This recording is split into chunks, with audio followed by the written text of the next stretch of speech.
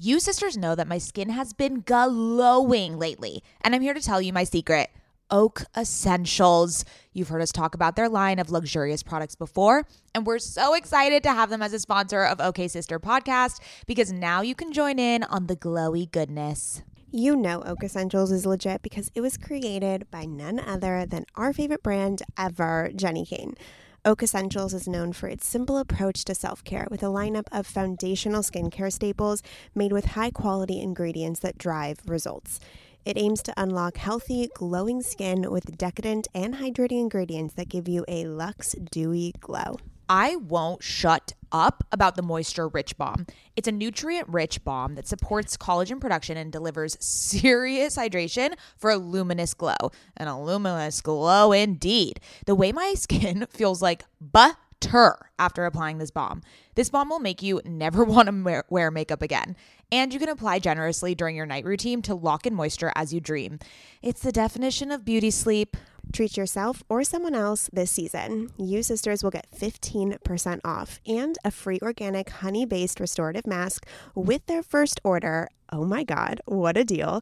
When you use code OKSIS15 at checkout. That's right, 15% off plus a gift with your first order at OAKESSENTIALS.com. Promo code OKSIS15, OKAYSIS15. Go ahead and treat yourself. From luxurious skincare to meaningful self-care, you deserve it. Welcome to OK Sis. We are two cultural observers And curious minds who happen to be related. I'm Scout. And I'm Maddie. Get ready for some serious sororal energy. As we chat about and comment on one another's current fixation of the week. Ready, sisters? Hello and welcome back to OK Sis. My name is Maddie. And I'm Scout, and we are the sisters behind OK Sis Podcast. I am the older one. Hi, Mads. How are you? I love how you have to preface that. Just to, so that no one forgets you are the more mature and dignified one. Yes, that I am. I haven't seen you, I don't know how long it's been at this point. Maybe 3 months? 2.5 months? It's so funny because I think we're going on like week 7 or 8 of quarantine, and the time is just blurring. I don't know a time before quarantine. I'm not really sure what the time after quarantine looks like, but yeah, it's unprecedented for sure. Yeah, but the point I was getting was that you and I haven't seen each other, and that's a tragedy, and that was your opportunity to say, oh yeah, I miss you, Scout, but you didn't, and it's okay. I miss you dearly, Scout. How has your mental state? Let's do a little, mental check-in, because those check-ins are needed probably 15 times a day for me. So you want me to tell you how I mentally am doing? Yeah. I am very invested in your mental well-being. So I'm anxious as fuck. Last few days, I don't know why. I think I'm like moving through a depressive episode that's just festering instead of moving through me. But at the same token, I'm super committed to staying connected to my meditation practice. I've been reading a lot of great books about self-development. So I think actually what's happening, which the ladies in my mastermind said, they think I'm going through kind of an up-leveling experience right now where I'm getting ready to grow my business and all these things. And I'm having a few spiritual breakthroughs and personal development breakthroughs during this time, that they're saying this discomfort is coming because I'm up-leveling. And so I'm trying just to lean into that and trust the timing of my emotions and trust the timing of growth and the process of growth, and just kind of let go and let God kind of take the wheel on this one, in the sense that I am in control of how I react to all this, but I'm okay. If the anxiety goes on a little bit longer, I will be okay. And so I'm just starting to realize that I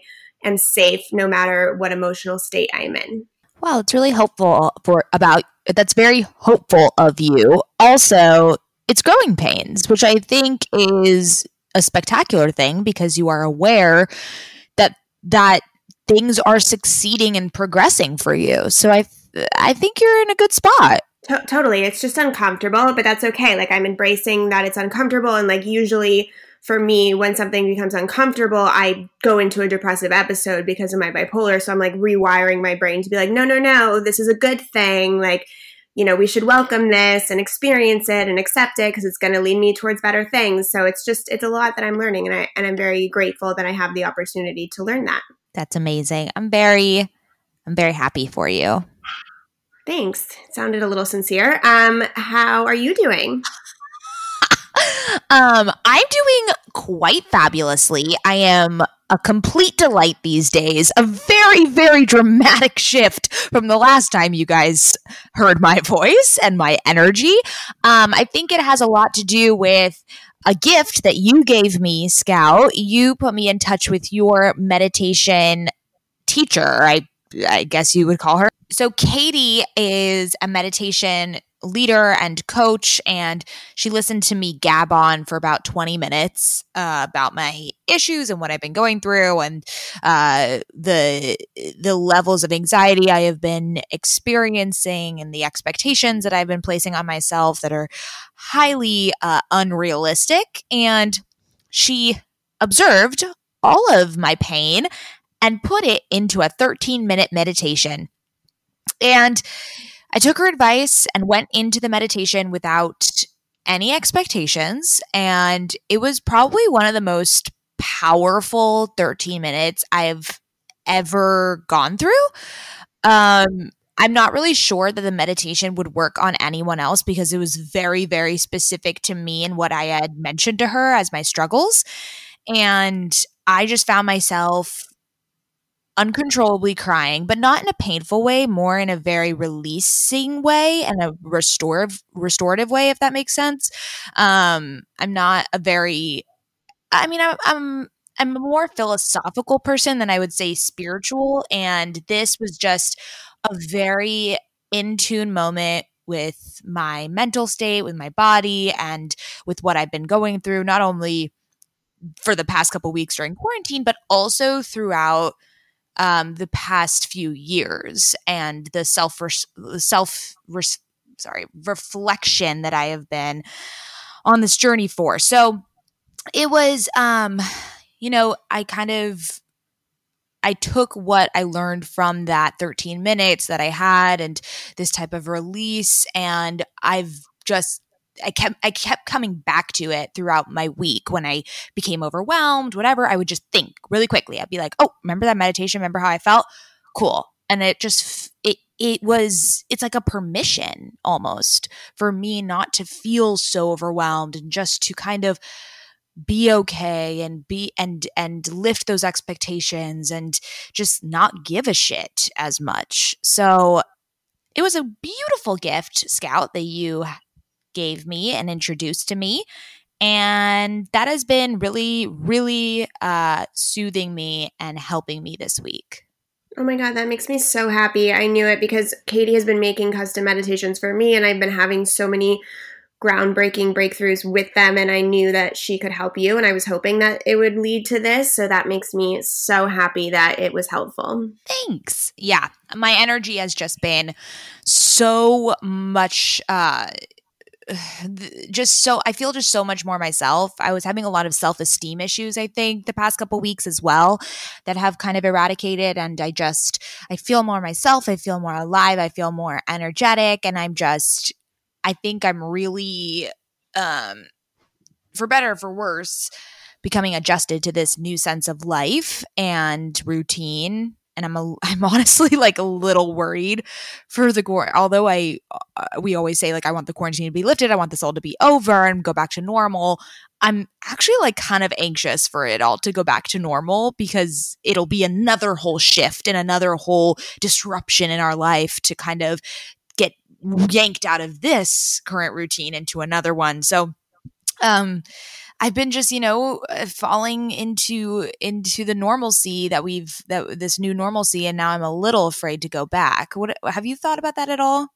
100%. I feel like I'm getting agoraphobic, to be honest. Like, I am nervous for the time when I actually have plans. You know what I mean? Like to go to dinner and to do this. But I know that that's just us getting used to this, and that once the ban is lifted, or it'll be slow, it's not going to be like the way we experienced quarantine was so fast and like everything changed within a day. I think that it's going to be lifted quite slowly. And so it'll give us a chance to adapt back to that version of reality. But I do think it's going to come with transitions and challenges. And I think, but for now, I think the best we can do is accept where we're at right now and making the most of our time in quarantine. Yeah, I agree.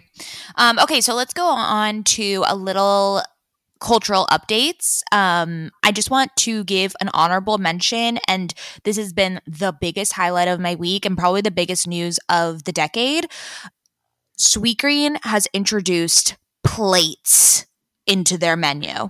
Oh my God. Is this like the exciting thing that you were like, I'm going to surprise you with? Yes, because this is the best news that I and you and everyone on this planet has heard. So Sweetgreen has come out with plates. I have been saying that they need to come out with plates for years now. I have also said that somewhere in LA and somewhere in the West Coast needs to have a plate place, because there's these chains in New York and mostly on the East Coast, like DC and Boston had them too, where you pick a protein and you pick two veggie sides, right? It's like a build your own plate. There is nothing like that in the West Coast. Like, yes, we may have lemonade. No, lemonade is not the same. Tender Greens is not the same as what I'm thinking about in New York. It's this chain called Dig In. And yeah, you and I went there, right? When we were in New York? Yes. I have always said that it would do so spectacularly, and I never understood why no one capitalized on it and made one of these types of places. So Sweetgreen has introduced plates. They worked overtime. There's this whole article about how they turned around this new menu with what would have taken a year in production. They did in a couple weeks, which is really, really awesome to see.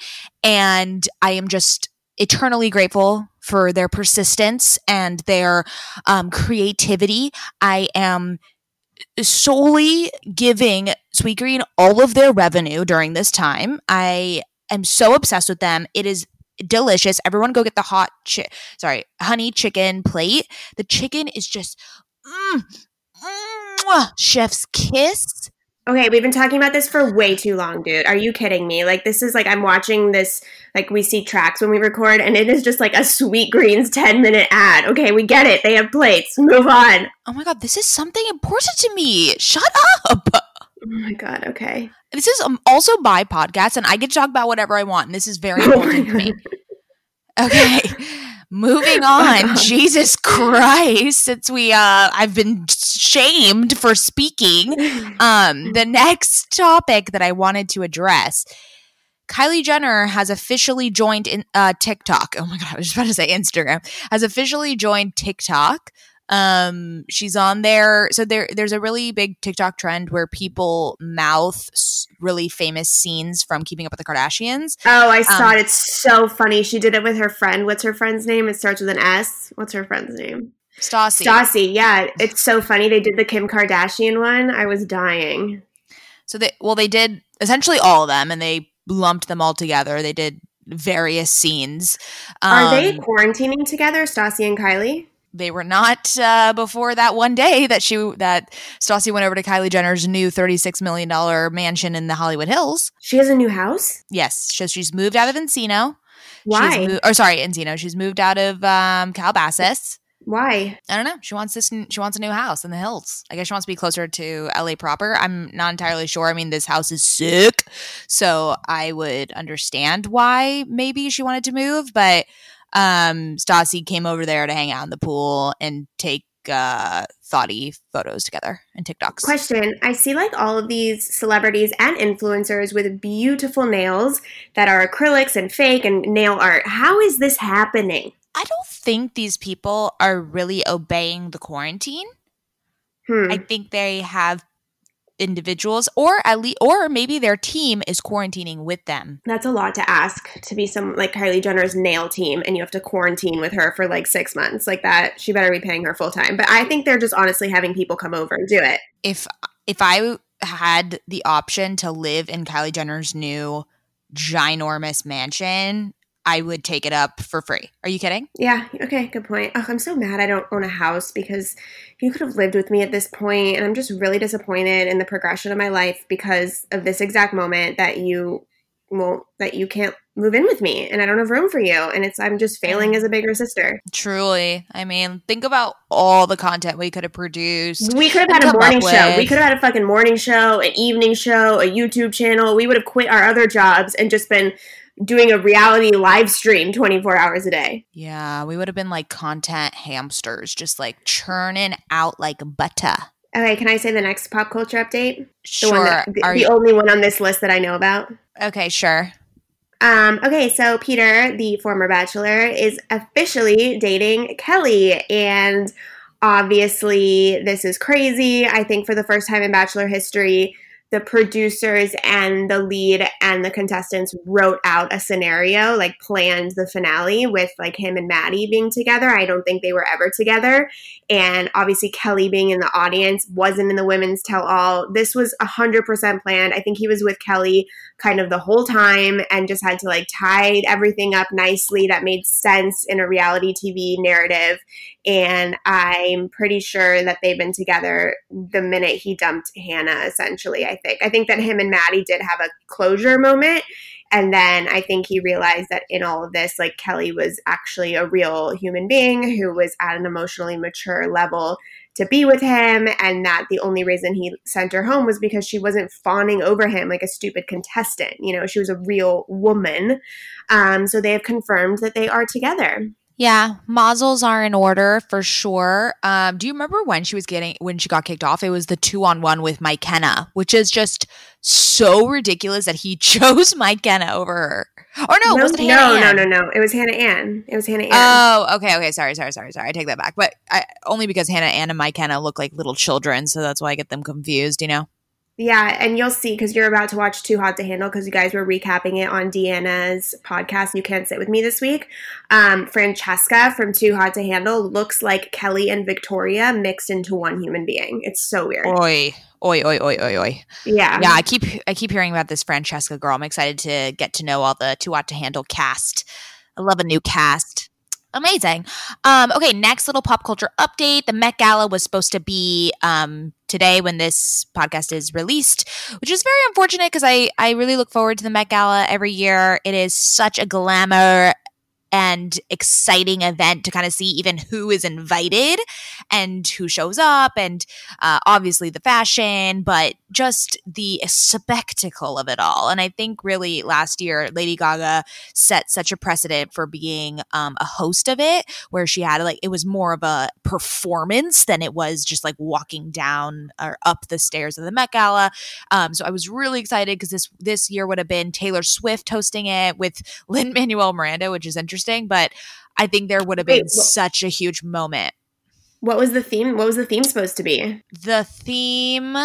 Because the theme of camp last year, I was not into it. It was like Anna Wintour was trying to make a trendy word happen that no one had even heard of, and it was confusing, and people interpreted it weirdly. So I wasn't such a fan of last year, though I am with you in the sense that I am a huge fan of the Met Gala, and I wait for it every year. I love looking at what everybody wore there. But what was it supposed to be this year? Oh my God, wow. The co-chairs of the 2020 Met Gala were supposed to be Meryl Streep, Emma Stone, Lin-Manuel Miranda, and I thought it was Taylor Swift, but I guess not. And then the theme was about time, fashion, and duration. And it's partly inspired by Virginia Woolf and the theories of the French philosopher Henry Bergson. So it would have been really, really, timeless and just super classic fashion. It would have been incredible. Or not. It could have been like a complete crazy decade situation where people like dressed as like Cleopatra, you know what I mean? Like used fashion from like the 1300s or something crazy and like really went all over the top. So either people I think would go, you're right, like super timeless, or they would have picked the randomest decade, century, whatever, and done a whole avant-garde couture situation on it. Regardless, it would have been great. So I think that is... I'm really feeling, sports I don't care to miss. I mean, Coachella was hit a little hard, but it's going to be rescheduled. But like the Met Gala, that's, it's like always an exciting thing to look forward to. But Oh, well. It's like canceling the Oscars. Yeah, like it would have been I'm so oh my God, I'm so happy award season. I know this is like first world problem and kind of tone deaf of me to say, but just like I am so happy award season happened when it did because I love award season. Yeah, I'm with you. I'm totally with you there. Okay. Let's do content corner quickly. TV, I started watching Normal People. Everyone knows my favorite book by Sally Rooney, and the TV show has been released on Hulu. It is a limited series. It's 12 episodes. It's hot and steamy. The chemistry between the two main characters is palpable and very sexy. I recommend it to anyone. I first would like everyone to read the book though first, and then you can watch it. They're equally as good. It's really nice to see it come to life. And what TV are you watching, Scout, other than Too Hot to Handle? Yeah, so I'm almost done with Too Hot to Handle. I'm getting through The Office, which just brings me such immense joy. But as far as books go, update, I started reading on my iPad, which Mads and I talk about in a episode that's coming up later, so you haven't heard us talk about it yet, but we talk about how Mads had that whole thing with the Kindle because of Lauren Elizabeth, and she hated the Kindle, but then she used the iPad and she really liked it. And I said, well, I have a big iPad that I don't use, and I'm a big Apple person, so I tried reading, and literally I'm recording this on Sunday just to give you guys an idea. I started reading on the iPad on Friday. I finished Girl Wash Your Face by Rachel Hollis in less than 24 hours, and I'm about to finish The Ego is Your Enemy by Ryan Holiday. So I've literally finished basically 2 books from Friday to Sunday night. I am loving reading on the iPad. So I'm like a reading machine right now. I am with you, sister. I am with you. I read Before We Were Strangers in essentially a day. Just remarkable love story. And if you are feeling frisky during this time, I would highly encourage you to read this book. It's kind of like a little softcore porny, but you know what? It's a beautiful, delicate love story and about misconnections and fate and time, and it'll warm your heart for sure. So I highly recommend it. And because God forbid we get through an episode in quarantine without mentioning porn. You know what? It's unprecedented times. I'm not quarantining with my boyfriend, so sorry. Like this is just like what's on my mind. Okay, there was something else about TV shows. Did you see that Parks and Rec, the cast, is reuniting for like a quarantine charity event? Yes, that happened last week, and I don't have cable, so I wasn't able to find it. So I have to look up on Hulu tonight if it is now available to watch, because I am dying, because I am a Parks and Rec super fan. I have literally seen the series 3 times, so I really hope that they either put it on the internet, I haven't really looked, or put it on Hulu so I can watch it. Yeah, I really thought of you when I heard that piece of good news. Yeah, no, I'm very stoked. I am highly stoked on the situation. Great. Okay, you want to go through housekeeping?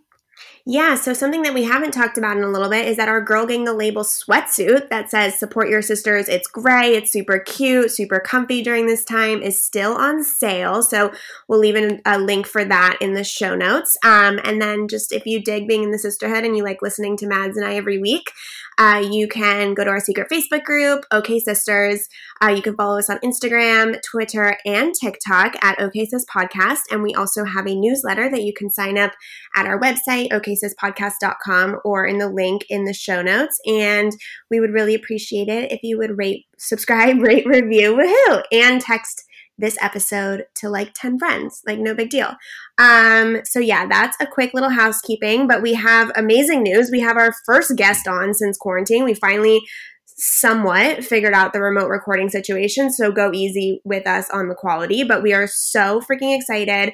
We interviewed Yola Robert, who's amazing, who has her own podcast. She's a Forbes contributor, all around incredible woman, and it was so good to just have a chat. I love chatting with you, Mads, but it was so fun to podcast with somebody else. Yeah, also she's extremely like-minded with us. We got along instantaneously, and we're so happy to add her to the OK Sis guest community. I mean, she's highly celebrated in the world of entrepreneurs and podcasts, and everyone should go follow her. She has a sick Instagram presence. I really love all that she contributes to the internet, and this was such a powerful conversation about more so like where she came from and her type of the work that she does. And we hope you enjoy it, sisters. Yeah, enjoy.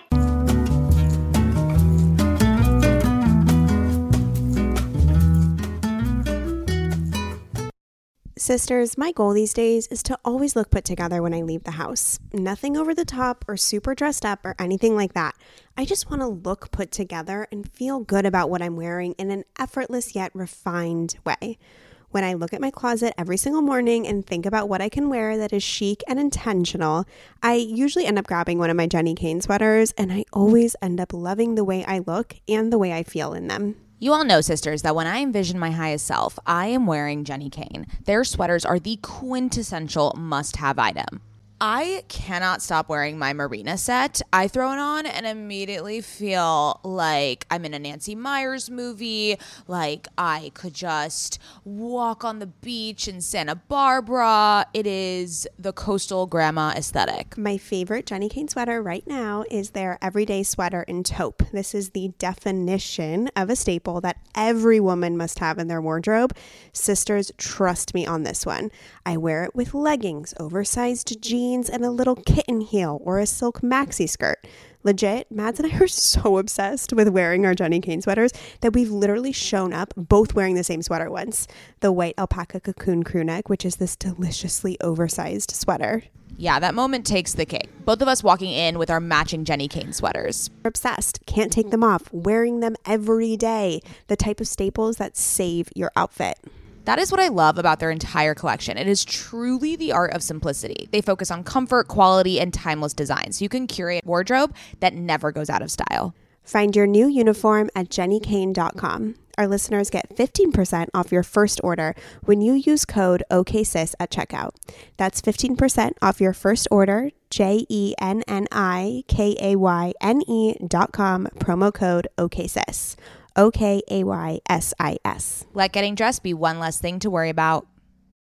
Ever since having a baby, I've been extremely conscious about what I spend my money on and which products I use. And clothing is no different. I want my wardrobe to be sustainable, good quality, and timeless. You have to be talking about Whimsy and Row, right? Whimsy and Row is an LA-grown, eco-conscious brand born out of the love for cute, comfy, and classic styles. Every piece is made by women for women. Quality goods, local production, natural and organic fabrics. Yes, please give me all the linens. Just like OK Sister, Whimsy and Row is based on the idea that women are multidimensional. There's a balance of flirty feminine and minimal masculine in all of our wardrobes, and Whimsy and Row means exactly that. From special occasions to everyday effortless styles, their clothing is meant to mix and match and wear on repeat. I have been wearing their Kira pant in black linen probably 3 times a week. Sisters, if you've been listening to this podcast or following me on Instagram, you know that Whimsy and Row's Kira pant in black linen is a sisterhood staple at this point. Founder Rachel Temko created the brand back in 2014 because she wanted to create an approachable and inclusive brand that cared for the people and the planet first. Get the full Whimsy experience IRL at their Venice location or shop online at whimsyandrow.com. Their store in Venice is so cute, I can attest, and if you're in LA, I highly recommend stopping by. They are always putting on these amazing community events. They just launched their spring-summer collection, and we will be living in it all summer long. Visit their website, whimsyandrow.com. That's WHIMSYANDROW.com and use code OKSister for 15% off. Okay, sisters, let's talk about hair shedding. Does the craziness of everyday life leave you stressed and shedding? Since having kids, have you started seeing a little more of your scalp? Hi, I've been there. When it comes to thinning hair, there are many root causes at play, and Nutrafol addresses them through a multi-targeted, whole-body approach. Ugh, thinning hair just isn't the vibe. Nutrafol is the #1 dermatologist recommended hair growth supplement with over 1 million people seeing thicker, stronger, faster growing hair with less shedding. Amen. Everyone's root causes of hair thinning are different, so a one-size-fits-all approach to hair growth just doesn't cut it. Nutrafol has multiple formulas that are tailored to give your hair what it needs to grow through different stages, such as postpartum, like me. After I gave birth, I noticed that around the crown of my head, my hair was shedding.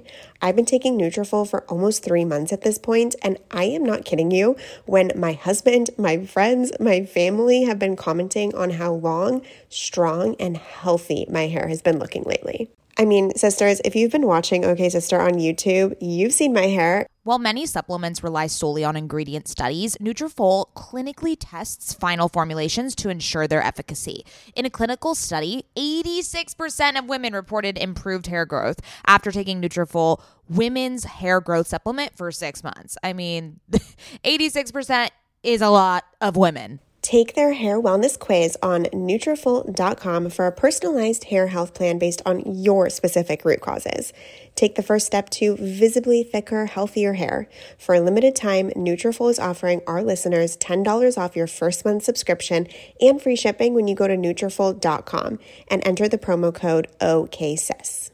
Find out why over 4,500 healthcare professionals and hairstylists recommend Nutrafol for healthier hair. Nutrafol.com, spelled Nutrafol.com, promo code OKSIS. That's Nutrafol.com, promo code OKSIS. Yola Robert is the host of the I Suck at Life podcast, as well as a business and lifestyle writer. Yola is a big advocate for mental health, self-care, and supporting women-owned businesses. A woman of our heart. Her love for storytelling comes to life on everything from fashion, dating, fitness, self-care, travel, to entrepreneurship. You can find her work on Forbes, The Zoe Report, Hot Living, and Elite Daily. Without further ado, Yola! Thank you guys for having me. I've so excited. I feel like we've been talking about this forever, and quarantine has allowed us to do so. But thank you for having me. You're our first guest, technically. We've had past OK Sis guests on for happy hour, but you're our first official quarantine guest. Yay! I feel so honored. Okay, so a little backstory. I actually found out about you and discovered you because I was at South by Southwest a year ago when you moderated that panel with all the all-stars. You had Jacqueline DeJesu. Yeah, DeJesu. Who we've interviewed previously, and then obviously Lo Bosworth and Cindy Ramirez, and literally I was looking. You were in the audience? I was in the audience, girl. I had no idea. What the fuck? I know, because I went to go see Jackie to support her. Right. We were DMing, and I was just like, oh my God, I'll come to your panel. It was such a girl gang, and I was looking up at you guys, and I was like, God damn, this is amazing. I wish I'm up there one day. I mean, you will be. I mean, that is not even a question. It's so crazy that I wish you would have said hi or something. I had no idea. But what's crazy is that it all came together within weeks, that panel. I think another panel dropped out, and it just came together. I had known Lo. I'd never met Cindy in real life or Jackie, but I'd known Lo.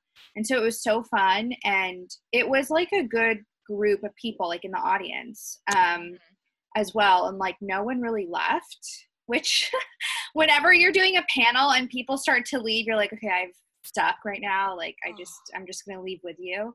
But that's crazy. I'm so sad that South by didn't happen this year.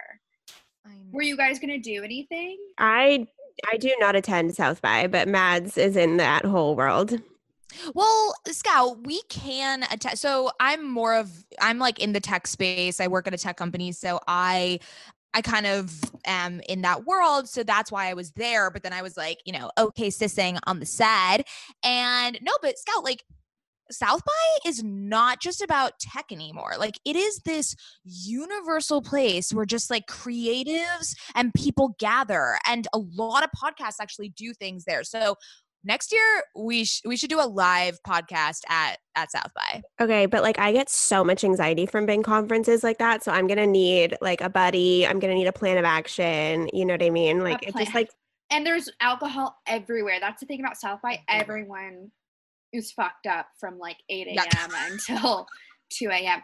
I mean, it's kind of like the business Coachella or like the professional Coachella. Yeah. Like a lot of the people that activate Coachella also activate at South by. That is such a good call. The business Coachella. It's so true. Everyone is just like ruminating about, it's not like a annoying networking type of environment. Like it feels very relaxed. And if you wear like a suit and tie, like you're like need to leave. Wait, Mads, we should get on this now then for next year. They're probably planning their situation. No, we can get on it for sure. For sure. Cool. Okay, let's do current fixations before we get too much into the discussion. Scout. I will go first. My current fixation is the Drunk Elephant F-Bomb Electrolyte Water Facial Mask.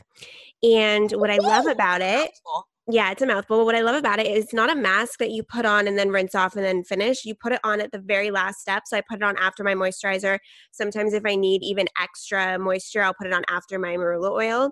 But I love it so much because it's an overnight mask. So it's just when you feel like your skin is a little bit dry or a little bit more dehydrated and you just want that extra moisture, you just leave it on overnight. I do it like once to twice a week, maybe just kind of whenever I'm like, yeah, I kind of feel like waking up with a little bit more of a moisture in my pores. So it's really great. It's creamy and it's light, but it's also like you feel it soaking into you. You know what I mean? You could tell it's hydrating. It's like a mixture between a mask and a lotion, sort of. And I'm a big Drunk Elephant girl. So I'm super down for this one. I've been using it all the time. I love it. We love Drunk Elephant. Yeah, Sephora's having a sale right now and it's like in my cart. Like I haven't pressed purchase yet, but press purchase. I was just gonna say I was gonna purchase the vitamin C because I'm in the market for a new vitamin C serum. And Drunk Elephant all the way. That's what I use all the time. I know, but I also have I have my Shawnee Darden in there. Yeah. It's just like adding up. I'm like, I need to pick one like very expensive thing to handle at a time. But I need to stock up on Shawnee Darden. That's for sure. Totally agree. I have so much like beauty product. I'm sure it's the same for you guys. It's been gifted or like you get from wherever, and it's like overload. So it's a good problem to have. Not gonna lie, it's a good problem. I'm into it. Okay, so my current fixation, lately, I have been really obsessed with this new Spotify playlist that I have integrated into my daily routine. So I used to, whenever I read, I usually put on like a jazz playlist, but I've listened to it so much that I like know every song and it's just like it's run its course.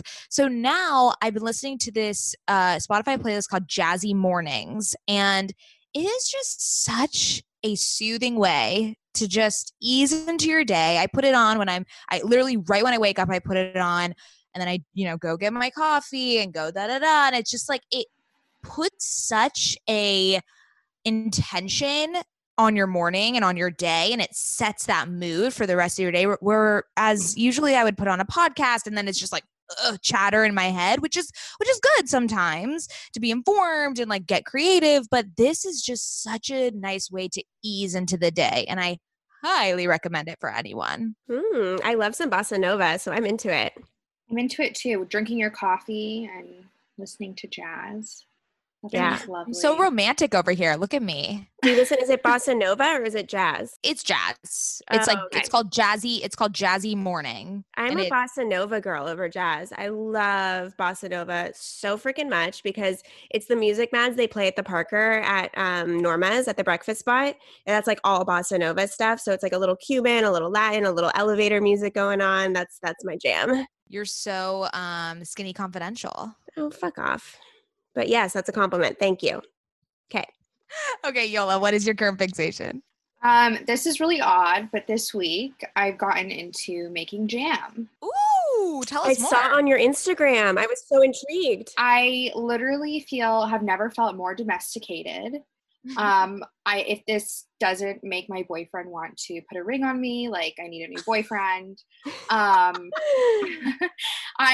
So I when I go to the store, and this is a bad habit that I've been doing, I kind of get into hoarder mentality, right? Especially when something's on sale. So like a few weeks ago, the raspberries were on sale, and I try to go to the store as minimally as possible, like during this time, obviously. So I got like, I think 6 cartons of raspberry. They were $1.49 each. Like, why not? Damn. And there was 2 cartons, and they were about to go, like, they were like getting to the point where they were gonna like peace out on me. So I was like, what can I do with this? Like, what can I make with, soggy raspberries? So I Googled how to make jam, and it was so easy. It's super simple. So for a pint of whatever fruit, like raspberries or blueberries or strawberries, 1 cup of sugar. You kind of mush the berries or whatever fruit it is, and then a few squeezes of lemon, and you just let it boil for 5 minutes, and then you let it simmer for about 8 to 10 minutes until it becomes like a jelly consistency.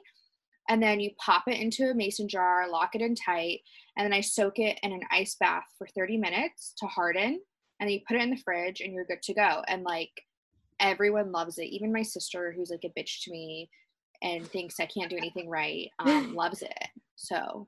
Wow, that doesn't sound so complicated. No, it doesn't. Do you guys ever watch Holes? Yes. Oh my God, I used to love that book. Me too. So in the book, everything. Everything. Do you remember? Okay. Do you remember the peach jams that? Yes. So was it Madam? I don't remember any names. I just remember the peach jam, like the onion peach jams got like found. Like, that's how Shia LaBeouf survived. Yes, at the end. Yeah. And then the guy who quit smoking and used sunflower seeds. But yes. Okay. Anyway, I just feel more connected to Holes now because I can make jam. This is the best thing I've ever heard. I'm gonna go watch Holes right after this podcast. I love Holes. Obsessed. Like, when I was such an emo child. Like, that movie made me like, if I can make it up the mountain, and I can, if Shia LaBeouf and the other kid with the curly hair can make it up the mountain and survive, then I can survive my 12-year-old life. Like, I was so emo. Like, it was, yeah. Girl, you're talking to the queen of emo preteen teenager life. So I'm with you. Scout was like the most emo kid. Like, she would wear her hood on like during dinner, and I'm like, why the fuck do you have a hood on? What the fuck are you talking about? I did not do that. Yes, you did. Oh, Jesus. You would always have a hood on, and then dad would be like, wait, do you ever notice that like Scout puts a hood on during times? And I'm like, yeah, because she's emo. Okay, sorry that I was poetic. I was very poetic. Okay, wait, so this is great. I want to talk about you and your sister. So you live with your sister. I live with my sister, and then we have a roommate as well, who my roommate now, or like our roommate, she was my first, like, she's like the manager at my first internship in LA. And then we stayed friends, and like now we're roommates. So it's crazy. Wait, who's older, you or your sister? I am. But by she how many thinks years? 4. Okay. She thinks she's older. She's the younger one, but which one of you are? Who do you think? I would say Scout because she's married, but that's like such like a stereotypical thing to say. As in Scout's older. Yeah. Yes, I am older. Okay. I'm 3 years older than Mads. Okay. So it's almost the same. Yeah. Yeah. But my sister likes to think she's, knows more than me, even though I've obviously like experienced more and like have seen more. And she likes to like put her dominance on top of me. It's weird.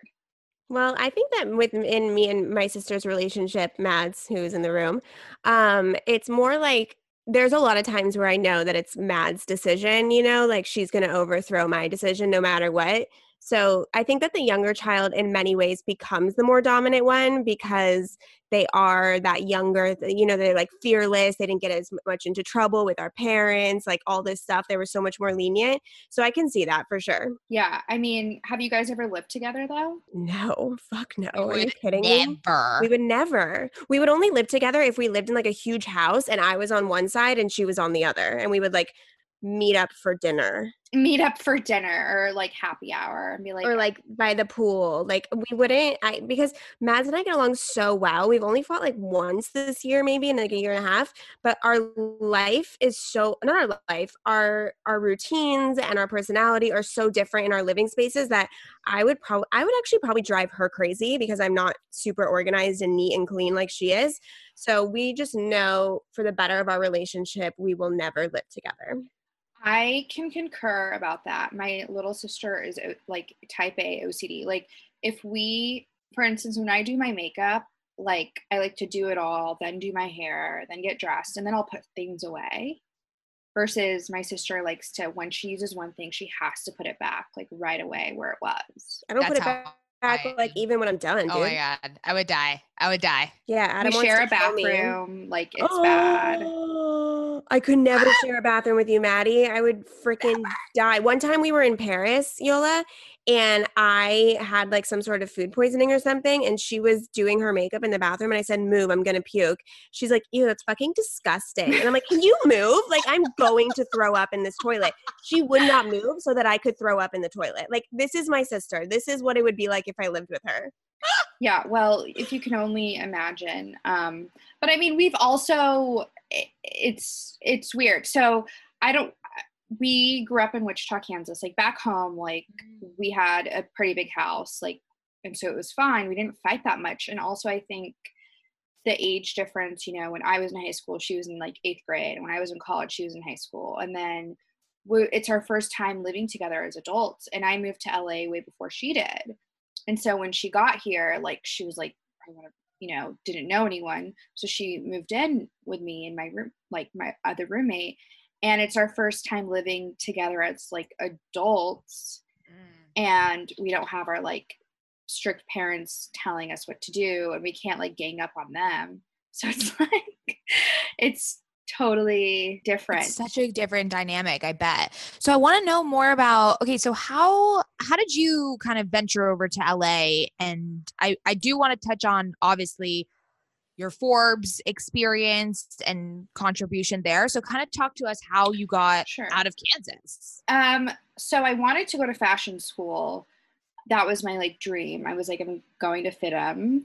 Clearly watched too much of The Hills.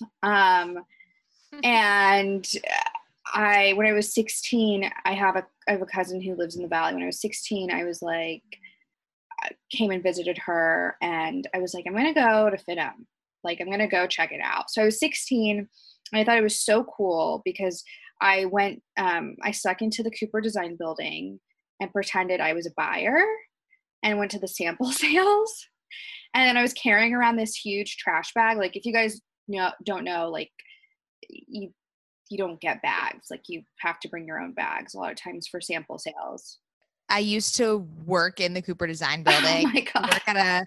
I used to work, which when you said that, it gave me like a little PTSD, because I used to work at this fashion tech company and our offices were in there. So that's so funny. Okay. Yeah. So, but yeah, so I asked the janitor for a trash bag because I didn't have anything to keep the clothes in. And I was buying. You're 16. Yeah. I thought I was like invincible. I hated like that another emo part, or like I thought I was like so like woke and like beyond like I kind of was like, for Kansas I was a lot more cultured, and I had traveled a lot more and seen a lot more, but I just felt like invincible at that age, and I wish I still had a little bit of that in me. But yeah, and I walked into FITM and I was like, I want to go to school here with my trash bag filled with clothes. And they gave me a tour, and I like got an application, and then I got in, but it was so expensive. I couldn't, like, I did the math. I was like, I can't be in debt for like 20 years. So I ended up going to business school in Kansas. And then by the time I was like 19 or a little bit before 19, I was like, I have to get out. I hate my life. Like, which I did. I hated it. And there was nothing there for me. And it was like, I have to get out. So what I did is I called up every PR firm, every designer, showroom, event, production company, you name it, like that was tied to fashion, because I still wanted to be in fashion. So I thought maybe I could be on the business side of things. And I was like, can I work for you for free? And I did that until this company called the Gallery LA. It's no longer around. But they did produce like LA Fashion Week, Fashion Splash, like they worked with Nobu and like Caesar's Palace. Like they did a mix of entertainment and fashion. And they were at Sunset Gower Studios, so they did all the events there. And the girl that picked up the phone, Hope, who is my current roommate, was like, yeah, actually, can you be here next week? We're doing LA Fashion Week and we need extra volunteers. And I was like, yeah, I'll be here. She's like, great. What's your email? Send us like your link so we can give you the credential, like your info so we can give you the credentials. So I told my parents, I'm like, guys, I'm gonna go to LA for like 2 weeks. I don't know when I'm coming back. And they're like, what? Like, you're crazy. So I went, and I worked like 18 hours. I'm kidding, not 18. More like 12. But I worked like 12 hours a day. I hustled. I like pretended I knew how to style clothes. I knew how to like do the run of show and like work with the models and work the door and work with the vendors and the alcohol people. And I pretended I knew how to do all these things and I didn't. And again, I don't know. I just like read the room and like kind of followed people and like was like, okay, that's how you do it. That's how I'm going to do it. And that's how I got to LA in the first place. I just want to like point out how rad you are, because one, you were put in an environment where you didn't know anything and you just figured it out. You faked it till you made it. You showed up like you were supposed to be there, like you had been there for years. And sometimes people don't understand that getting on a plane and going to another city for 2 weeks just to do something that you have no fucking clue what you're doing is the way to make the connection and get ahead, which is so cool. I mean, it's obvious that you were doing that when you were 16, when you walked in pretending you were a buyer, you know? Yeah. But that's how I've always had to do things to get things done. And so that's how I was like trained, like my brain was trained. That's how you do it. There was no, it's tenacity. It's tenacity. It's grit. It's, I totally agree. I think we place too much value on quote unquote training or education, or like, oh, I wasn't, trained to do that, or I don't know how to do that, or no one taught me. It's like, no, fucking just go in, just do it and figure it out. Yeah. Like that is, I agree with you. That's a lot of how I got my successes. I just like, I stepped in and I just realized that no one else knows what the fuck they're doing. So we're all kind of in the same boat. And so you just got to have confidence and be adaptable and learn and have things stick to you and just go. I love that. I mean, like I started a PR agency and I've never worked in a PR agency. I've never even interned, literally never even interned for a PR agency. And I get my clients in Marie Claire, Vogue, Who What Wear, Forbes, Entrepreneur, all this stuff. And it's just about like, as you go, willing to make a little few mistakes and learning from them and kind of seeing what other people are doing and doing your research. And then you just get ahead so much more. People think you need to be so overly prepared when you really don't. I know you don't. Like, it's funny you say that because I know this, like, I knew a publicist, she like got her master's in it from NYU and she thought she was like God's gift to earth and that no other publicist could get placements like her. And she's like, a has-been. Like, it's like, it doesn't matter. That sounds so terrible, but it doesn't matter. Like, it doesn't matter. Like, it matters. Like, your results matter. Like, what you do matters, not what you say. Like, absolutely. Okay, so talk to us. You got to LA. Now, how did that turn into being a contributor for Forbes? Because we actually had, and I mean, you could talk about kind of like the transition, but we had, I don't know if you know Liv Perez. She is also a contributor for Forbes. I don't know if it's like the same type of thing. So it's so funny. I know I've never personally met her, but we know a lot of the same people. A lot of people are like, oh, have you met Liv? I was like, not yet. And she also has a podcast with Dear Media, I think, now. So it's so funny because we like have almost like parallel kind of careers, but we've never met. So I think she's with a different vertical. So we have like different editors and stuff. But to backtrack a little bit. So that first job, the boss was horrible. I've talked about it like on my show on how like she was like pretty abusive and like back then it was 2013. And the culture, it was before Me Too, and like, you know, the Hollywood entertainment culture wasn't that great. And I realized like I was becoming emotionally and like so emotionally distressed that what I thought was my dream job was no longer a dream, but it turned more into a nightmare. So I had a semester of school left in Kansas, and my option was to transfer to another school, possibly in LA, but not all the credits transferred, and it would be an additional 2 years, or a year and a half, I don't know. And then for me, it was like such a hard decision, but I decided to go back to Kansas and get my business degree. Sometimes I'm like, I wish I would have stayed, but that's the decision I made at the time. I think I was scared. I didn't know what to do. I didn't really know anyone here, and I wasn't making any money really. But I got also a job at Nordstrom working as a stylist, which you guys, I've never been a stylist. So that's another thing. I like faked it till I made it. But it didn't pay much, like, you know. So when I went back home, I came up with an idea for a fashion app, like a virtual closet app. So you take pictures of your clothes and it would organize it for you. And then you could go into other people's virtual closets and put together outfits for them. And then brands could push new items to you and you could see what it would look like with your current wardrobe and buy it. Yeah. I love that. That's amazing. It doesn't exist, clearly. I think I was a little bit ahead of, this was in 13, I came up with, was it 2013 or 2014? Yeah, I came up with idea 2013, and going into that next year, I kind of developed it even more, and I won a business plan competition at my university out of 100 teams. And I was like, oh my God, like that means I'm going to make it. Like I won money. I won like some support, whatever. But again, this was Kansas. So what I did is that I basically started pitching investors, just found them on LinkedIn or Facebook like a creep. And like, I would take meetings with people in New York, Miami, LA, SF. And I didn't really have like a home base. I would just travel to wherever I needed to be. And I never told anyone that I didn't live in that city either.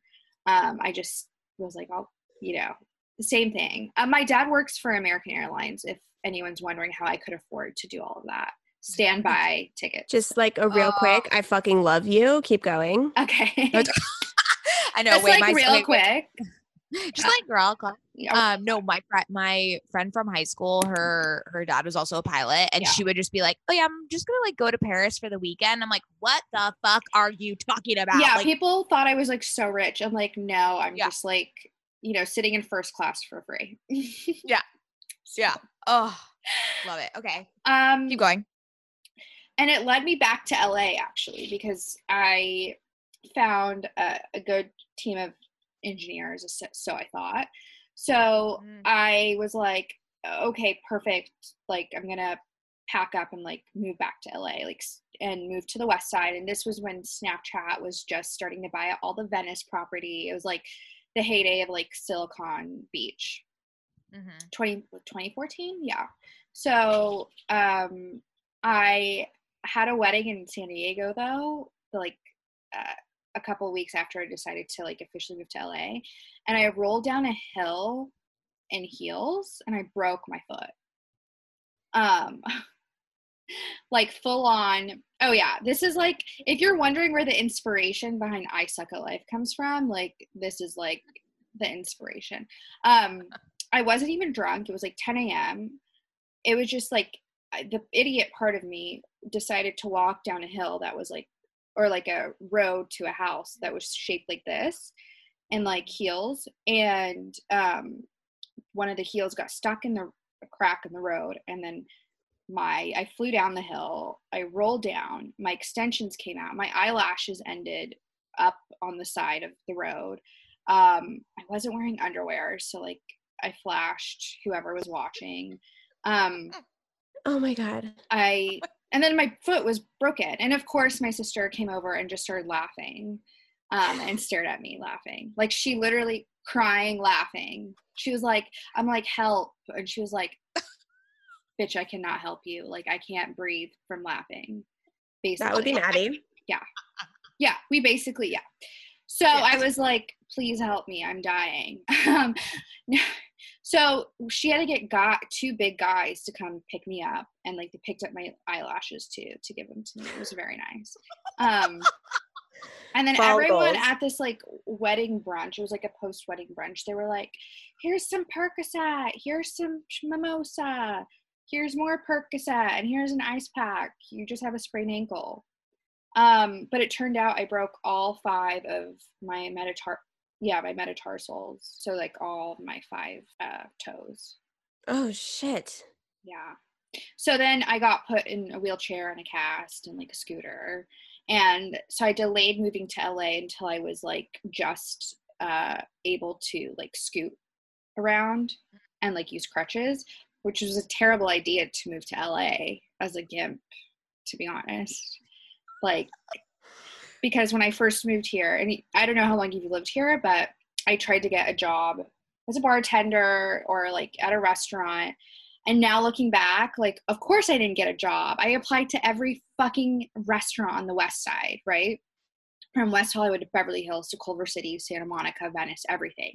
But I was going in with my boot, right? Like my boot. And like now looking back, I'm like, of course they wouldn't want to have like a crippled person like working there. Like it's LA. It's like, that's like, you don't have ugly people, let alone like ugly feet, like working at your restaurant. Right. So the startup failed because the engineers, one of them got deported and took the code. Oh shit. Whoa. Yeah. That's fucked up. I mean, it happens so much. Well, I feel like you should know this, Maddie. Well, maybe like a lot of times that happens. Yeah, I mean, everywhere I've worked, it's been, the IP has been very, very secure. So it's not like a small startup or like smaller. Yeah. Right. And I'm actually developing a new app right now, but we don't work with like we don't like offshore any of the stuff, and like they signed but I made sure they all signed like very detailed, things. And I was like, if we need the code, you will give it to us, right? Like if we demand it. And they're like, oh yeah, it's yours for sure. I was like, okay. Well, that's how it was for me too. But contracts don't matter, especially. So this person was doing his master's at USC, and then all of a sudden not responding to Slack, not responding to email, not responding to anything. And at that point I was like, okay, like I have to make a decision. Like with startups, especially, like, and I'm not a technical person. Like I learned how at the time, like to use balsamic and like to like wireframe as much as possible. And like, understanding like data, like building out the data structure and being able to speak to the engineers. But as far as like actually coding on Swift, like I don't fucking know, or Python, like I didn't know how to do that. Right. And I was trying to raise money at the same time. So it comes to a point where you have to realize like stepping away isn't necessarily failing. You're actually succeeding by stepping away, because if you keep going, you could actually take 10 steps back. Like, and it's knowing when to step away and pivot is like a success in itself. Okay, we're gonna highlight that real quick. Okay. Because I think let that sink in. But I think that entrepreneurs get so emotionally attached to their idea and their first business and whatever it may be, that they might drive it to the ground and be completely like in love with it and blind to the reality of the situation. So to say to someone like, hey, just because it didn't work out, or hey, knowing when to leave the room, is a really good skill for a budding entrepreneur to have, because a lot of the times people just are so emotionally invested, they don't know, like in any relationship, right? Even if it gets toxic, they can't leave. It's the same exact thing. So what you said is so smart for you to like recognize and realize at that point. And I hope that other people who are in that same sphere can take that lesson too. Yeah, and it doesn't matter what industry you're in. If it's to the point where, like, for me, I'll be honest, my bank account was like, I had like a few $100s left. Like, I mean, it was like I'd be fucking psycho to try to keep going. And because for what I had to do, like, I would need more money, and no investor would, like, I was taking these investor meetings still, and like they were like, wait, your engineer took the code, like there's something wrong with this business, like in the foundation of it in the first place. And I was 21 or 22. I was like 21, 22. So it's like I wasn't either like developed, probably not the best developed to be a CEO either. And I think a lot of media and you know, a lot of these, the Mark Zuckerberg effect of like being like this 20, 21-year-old millionaire, like kind of, maybe I bought into that Kool-Aid. I don't know. But at that time I was like, I have to step away. And it was such a hard time. It was like having a funeral, like watching your baby get killed. Like it is hard. Like it's not easy. But I knew that I would go down with it as an individual if I kept going, and I would hurt a lot of other people around me. And so I had Wow, to step that's so away. self-aware. I love that. Okay, well, I mean, it's still a fucking great idea. So I It is. think, I like, if someone came to me and was like, can you be like the creative director or like consult on something like this? I would 1,000%. Like, I'm like, yeah. okay, like I still like, you know, I lived and breathed it for like almost 2 years. And I think it'll happen, but until like virtual reality and AR and more of that stuff is readily available on all of our devices, like it might take a while. That's fine. You might have just been too premature in it. And Yeah. I think, yeah, it just needed to kind of muster up. So, okay, so talk to us About now. how I You're got in writing. So now I'm so now you're so I'm officially in LA. I'm like Okay. kind of homeless, like sleeping on my friend's couch. Well, no, the same month that I decided like I had to quit, my roommate and I got a gas leak in our apartment. We tried to sue the landlord. He kicked us out instead. We didn't win that one. So we ended up having to crash on our like friend in Venice. Like we lived across the street from Snapchat. So we became friends with the Snapchat people. We'd go and eat all their food. They had a great buffet. So one thing that I always was really good at was writing. Like when it came as an adult, when I was younger, I mean, I still have ADD, dyslexia, I stutter, like you name it. I never went to journalism school, back to like saying, like, I've never been formally trained. The way I got into writing is I had a bad breakup and I wrote a blog post and an Elite Daily editor found it. She didn't publish that, but she was like, hey, do you want to like try writing something else? I was like, okay.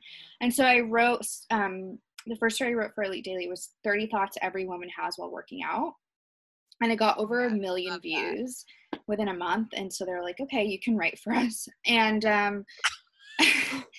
so, but I wasn't getting paid. I wrote for Elite Daily for free. It was just like, it was something that I was like, I didn't even know I could write, or like I could be a published writer. So I just kind of leaned into it. And then when I think my business plan was always really strong. Like I always was good at writing and like convincing people and things via writing. And how I like stayed afloat during that hard time was ghostwriting for people. So ghostwriting their blogs or like their pieces on Entrepreneur, Business Insider, Inc., Forbes. And then my next job, the job I had was I one of the VCs that I had pitched actually needed a ghostwriter. So I started ghostwriting for him. And then he was like, so whatever happened to like blah, blah, blah, like the app, it was called Closet App with a K. And a Z, not an S. And then I told him like I fucked it up, like I failed. And anyway, he had this fund and he was like, well, we need, you know, help on the marketing side. So I joined the fund and I ended up doing a lot of the due diligence process for new businesses. Like whenever we'd get the deck sent in, the onboarding for new businesses that we would invest in or startups. He had an incubator. So like working with the incubators on their marketing plans, their social media plans, their content strategy, and then internally for the fund. So then that's how I like kind of got more of the business, learned more of the business side of writing. And we were dealing with a lot of big investors and like other investors, a lot of other bigger companies. I was like meeting, you know, we were traveling around the country. Like now that's so funny. Like we went to the Hamptons with the Cuomos. Like one year it was like, I don't know. Yeah, I know. Right. Name drop. Yeah. Name drop. Let me pick that back up. But yeah, it was just like I got more into the world of business, and I started to see also all the potholes that I had missed out on having a startup, like pitching investors, vice versa. But eventually it was like, I am writing all this shit from my own head. Like it's not their shit. I should have my name on it. And unfortunately, the founder had like personal issues and the fund dissolved. That's a whole other story. But then I was unemployed and I wrote a book and I was like, I need to like, all the publishers rejected me because I was like, you're not famous and you're not a writer. I was like, great. And I remember I asked like the Fat Jew's manager what I should do, or like the Fat Jew and his manager. I was like, what should I do? Like to like not become famous, but to become like known at like respected in like the content world. They're like, make a sex tape. And I was like, wow. And I was like, no, fuck no. And the publishers all said like, you need to like find a column, like become a writer, like a published writer. The Elite Daily stuff wasn't like was too cheeky. And then you need to grow your social following or like become a thought leader. It's like, okay, fuck, like this sucks. Like I had like 2,000 followers on Instagram, like at the time. So then I made it my mission to, you know, find a place, a more reputable, like serious outlet to write for. And I will tell you, I pitched so many people. Like all I was doing was pitching. I was unemployed and no one got back to me. It was by chance that I was an event at a Bumble event, and one of the Forbes women editors were there. And I went up to one of them, Ruthie, whom I love to death. Like I owe her my writing career. I was like, hi, my name is Yola, blah, blah, blah. I was like, I deserve to write for you because I've been ghostwriting for quite some time now. And she's like, what? And I'm like, yeah. And I was like, but I deserve to write for you. And also not a lot of people, you don't have a lot of writers who are living in LA and are seeing this like influencer celebrity trend of like creating businesses and becoming entrepreneurs. And that's not being covered really. And so she was like, here's my email me, we'll do it. We'll talk further. I did a test piece. It did well. So I became a contributor. And then I think last November, I got promoted to senior contributor, which means nothing except it's like the 2% of contributors are senior, I guess. I don't fucking know. It's not a pay raise or anything. But that's exciting. Kind of, yeah. I mean, it's very exciting. Wait, so I mean, your tone. Yeah, it's very exciting. No, but I mean, this is incredible. So not only did you go up and have the courage to approach this woman, you also knew the hole that they were missing, right? You didn't just go up to her and say like, hey, I want to write for you. And then have her like, hey, what the fuck? Like, what do you want to write about? You were like, I know that you have a hole in this market and I can fill it, which like, I don't think a lot of people are willing to do that work to really see that and reference that, which is incredible that you did that. But I kind of want to talk about, so you got this contributor title, but I'm still not seeing like the connect between, like, you have such a reach and a network that is so solid, and which I mean, I know just from your Instagram and the people that you've been associated with and who you've probably written about, but did that all come from Forbes, or was there kind of another added element that we're missing here too? I would say I like started to become friends with like a lot of influencers, I think. That if I don't know if that's like how it happened, but then I had friends who worked in like entertainment industry. Like one of my best friends worked for Golden Voice, and like it was just kind of like going out and networking and connecting in LA. And when I first, moved here in my fucking boot still, going to the club, but like, I know this sounds weird, but I met a lot of like random people like going out in the beginning, and it kind of, I would meet them and then I would see them at events and they would invite me to these cool events and I would go. And then even though I wasn't a part of like the LA, like nightlife scene that much, but I knew enough people to where they would invite me to these events where actual, like, I'm going to say cool people, but like people who their career wasn't going out, like that weren't in nightlife, I connected with. I think that's a lot of it. And then when I had the startup, I also connected with a lot of people then. And then at the VC fund, like I connected with a lot of influential people working. What tips would you give someone who's looking to network in a big city and to start their career but wants to network? Because it seems like you're an amazing networker. What kind of tips would you give them? First and foremost, go to any event that you're like invited to. If you're not invited to events, literally go to meetup.com or like go to Facebook, like their event page, like use hashtags on Instagram. Like you can hashtag like Los Angeles event or LA like marketing event or New York fashion event or something like that, or Eventbrite. Like do that.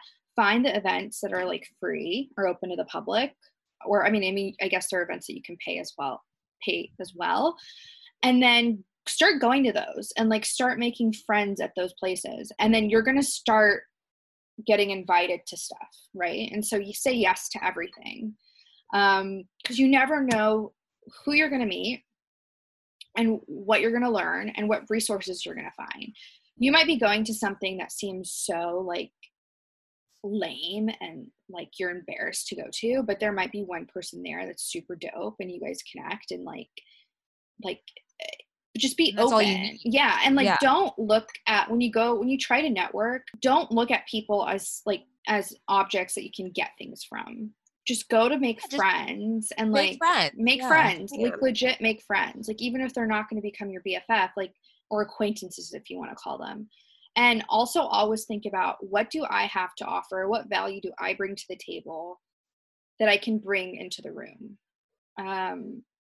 So I think that's kind of what has helped me, especially in the very beginning when I didn't know anyone. I love that so much. It's really good tips, because I think that a lot of people are afraid to put themselves out there, but just going to meet people in person can make a world of difference. I want to talk a little bit about your podcast real quick and how you started that and what the deal is, and tell all of our sisters about it. Yeah. So obviously there's a theme. Like I'm starting to get good at shit and then something happens. Like it gets sucky real quick. Like, so by the time I had, when I got unemployed, I started this Instagram meme page called I Suck at Life, So You Don't Have to. And that was the title of the book as well. so I would just post, I would have people like DM me their sucky moments and I would just post them anonymously. So the podcast Instagram page that's there now used to be a meme page. That's kind of how it started. And I was like, okay, I'm going to write a book. And it was about it was a guide for millennial women on how not to suck. Just taking my experiences. And so that I didn't even think about starting a podcast until I had been writing for Forbes for like 8 months. And I had been interviewing a lot of like big people and I would have to record the conversation. And some of my friends were like, I'm obsessed with this person. Send me that like voice memo or the Zoom or your recorded phone call, whatever. I was like, okay. And one of my friends was like, you should just start a podcast. I was like, but how? Like, how do I do that? And I was like, I'm not going to be Joe Rogan. Like that seems like a lot of work. And I don't have any equipment, nothing. So of course I took to the YouTube and I spent 2 months YouTubing how to start a podcast, Redditing, Googling, like all those things. And I started just recording on my phone and the audio sucked so bad. And I used Anchor and I used GarageBand to edit. And the content was good though. And I think that's why when I got connected to Dear Media, like I was shocked they even like wanted to have me into the network. I was like genuinely shocked. But then when I signed with them, we spent like the summer like rebranding and like, this was last summer and like re-strategizing, and then we relaunched in October. But the whole theme goes back to like, so I suck at life. Like it doesn't mean you suck at everything, right? But after interviewing all these big CEOs and celebrities and entrepreneurs and executives, and I would get to know them off the record, I was like, wow, like they're not perfect. Like I think some of the people, even I almost had like this false like idolization of like how great they were. And then you meet them and you're like, wow, you're not that great. Like, not that they're not great, but like they're human. Never meet heroes. Yeah, exactly. Like they're not like this like larger than life. Like they're real, they're humans, they have flaws. And I really wish my younger self had like known those things and known that it's okay to fail and it's okay to get back up and try again. And it's nothing, you might not ever have it figured out, but it's like a journey. And that's kind of what I learned from interviewing a lot of people. And every time I interview anyone, whether it's for Forbes or on the podcast, I learn something new. But that's kind of why I wanted to do the shows. Like, I feel like there's a lot of people, especially young women, like 20s, 30s, who are just trying to figure out life. And like, we feel like we suck at like relationships and like, jobs and skincare and fitness and, looking cute and being aestheticable, if that's not a word, on Instagram, and like, let's make it a word. Aestheticable. And I just wanted to bring a voice and a light to the podcast world or whatever, that's to the world, not the podcast world, but to the world, that it's okay to fail. It's okay to suck at things. And we're just all trying to figure it out. Oh, we love that so much. You're amazing, Yola. You guys are so amazing too. Oh my God, stop. Wait, are we all wearing we're all wearing our names. Mine says, okay, sis. Oh, okay. Yours? Mine says Shoshana in Hebrew. Okay. Mine just says Yola. I love it. Just in case, Zoom forgets our name or forgets who we are. You can identify us.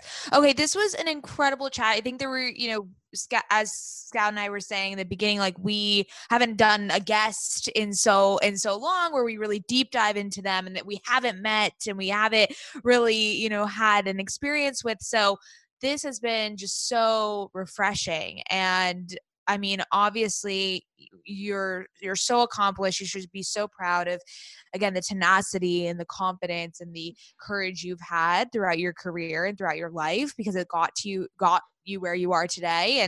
And we love you. Love We're you so guys happy too, and I want to meet you in real life. Like, again, for sure. Maddie, like, and you too, Scott. When this is all over, like, I don't know, we can do like an IRL, like, live happy hour. We're doing for you guys that are listening, we're virtually happy. Yola, you gotta, like, come on. Oh my God, holy fuck. Oh yeah, no, I'm like, I'm gonna pour myself the next time. So we're gonna record yours right after this. So everyone I'm gonna listen. pour a fresh glass. Okay, but first, tell everyone where they can find you, where they can find the podcast, everything. You can find me on my personal Instagram at Yola Robert. And then the podcast, you can find it anywhere you can listen to podcasts. It's called I Suck at Life. And the Instagram is I Suck at Life podcast. And don't worry, if you suck, we all suck. We'll get through it together. Woo! What a I love it. And you can find us at OK Sis Podcast. Thanks, sisters. Love you. Thanks, sisters.